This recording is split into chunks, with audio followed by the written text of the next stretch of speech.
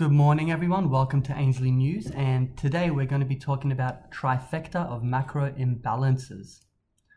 Crescat Capital's latest research letter talks to a trifecta of macro imbalances that presents what they call a highly explosive mix for the economy. For the first time in history, the US is experiencing a confluence of three macro extremes all at once. Number one, high government debt to GDP like the post-war 1940s. 2.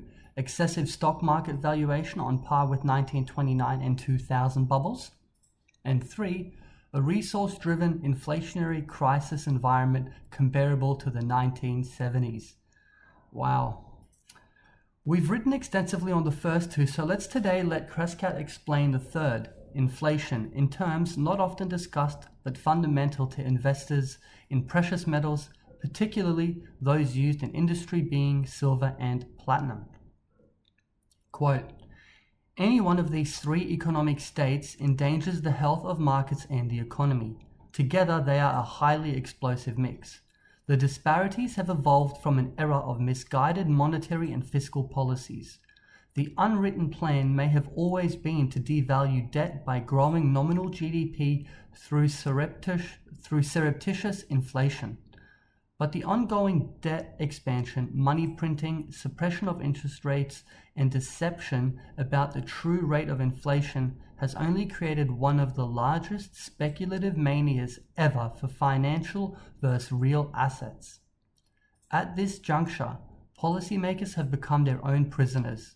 Neither can they halt the rising cost of capital needed to stabilize financial markets, nor can they put a lid on inflation. Whether the Fed tightens or loosens financial conditions, it could only help further catalyze problems for financial markets and the economy. One would accelerate the bursting of historic bubbles in broad equities and credit, and the other would only fuel more inflation, a horse that is already out of the barn. Chronic underinvestment in natural resources. The fundamental problem that ensures an inflationary crisis either way, as Crescat's macro research has uncovered, is the historic underinvestment in critical natural resource industries throughout the energy, materials, and agricultural sectors of the economy. We are convinced that both the investing public and policy-making communities underestimate the significance of this capital investment shortfall and its implications. This historic downtrend has not only constrained the currency supply, but is preventing future supply from being ramped up quickly. These are the commodities at the core of the supply chain for all goods and services. They represent necessities, including shelter, food, transportation, electricity, heating, and cooling. Demand for these basic needs is inelastic, i.e., not addressed by the Fed's traditional inflation-fighting toolkit. A major reason for the underinvestment in these industries has been a well-intentioned but uncoordinated environmental agenda that has obstructed the permitting process and thwarted the attraction of capital to finance new resource projects.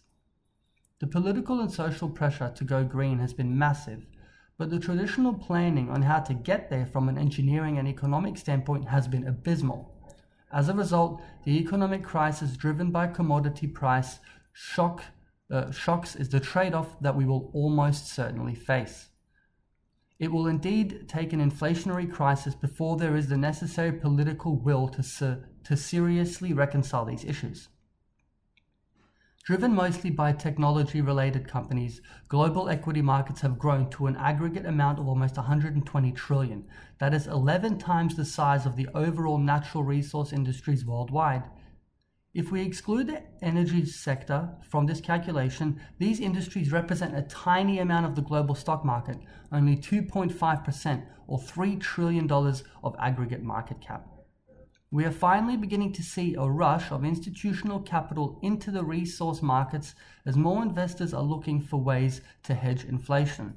But these industries suffer from a shortage of skilled management and labor to effectively deploy the capital. For example, there has been a decade-long decline in college enrollment in geoscience. How can we possibly create a greener planet, including the raw materials necessary for clean energy, let alone our basic needs, when we have been minting less and less Earth scientists every year? These imbalances simply cannot be resolved in the short term. You can see here the image, natural resource industries versus global equity markets. Too many years of inexpensive cost of capital and a financially repressive environment have lured investors into going out on the risk curve, drastically increasing their portfolio duration. These shifts in capital allocation have created enormous market inconsistencies. Today, for instance, Apple's market cap is 40% larger than the entire energy sector. While most people justify this disparity due to fundamental differences, it is important to note that energy stocks generate almost 50% more in annual free cash flow than Apple. Will investors still prefer Apple when oil prices break out above $100? The next image here is Apple versus energy stocks. You can see this.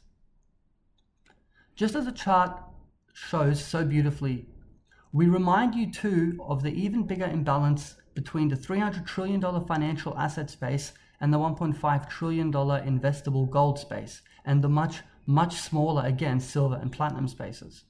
When rotations happen from growth to value, as they appear to be in the process of happening right now, the prospects of gold, silver, and platinum appear immense.